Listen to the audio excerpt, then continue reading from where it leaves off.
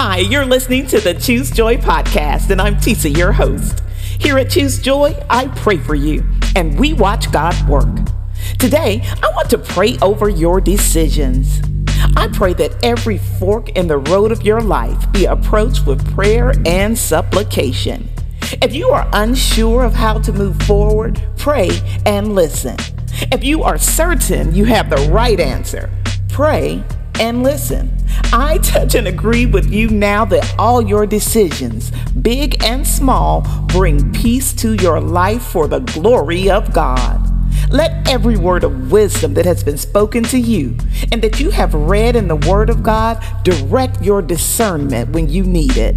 It is my prayer for you that opportunities flow for you, that you have occasions that put you in the right place at the right time, and that every circumstance you find yourself in works out for your good. Jesus said, "I am the door." I pray that because you enter that door humbly, with fear and trembling, that you will have life abundantly. You, my friend, shall not want. You shall not lack, and you shall not fear the enemy, because the Lord our God will keep you.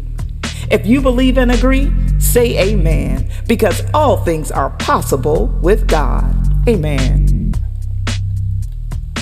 Thank you so much for praying with me here today at Choose Joy with Tisa. The I am statement from Jesus today comes from the Gospel of John, the 10th chapter.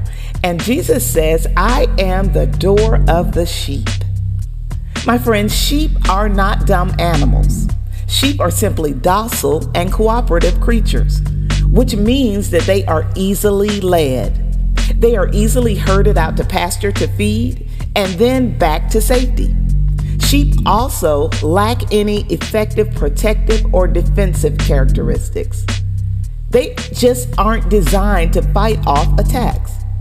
For us, this means that we, like sheep, cannot listen to the voice of thieves and robbers.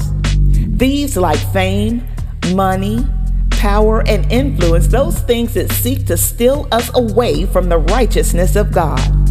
On our own, we do not have the defensive ability to not be swayed. But because we have Jesus, He is our door to having a right relationship with God and the abundant life portrayed so convincingly by the thief. I encourage you to choose the door of abundant life and eternal life. Jesus is the door. I hope that you will join me for tomorrow's prayer. And if today's prayer was for you, let me know by leaving me a comment at tisajones.com. Until the next time, I pray that you choose joy. Amen.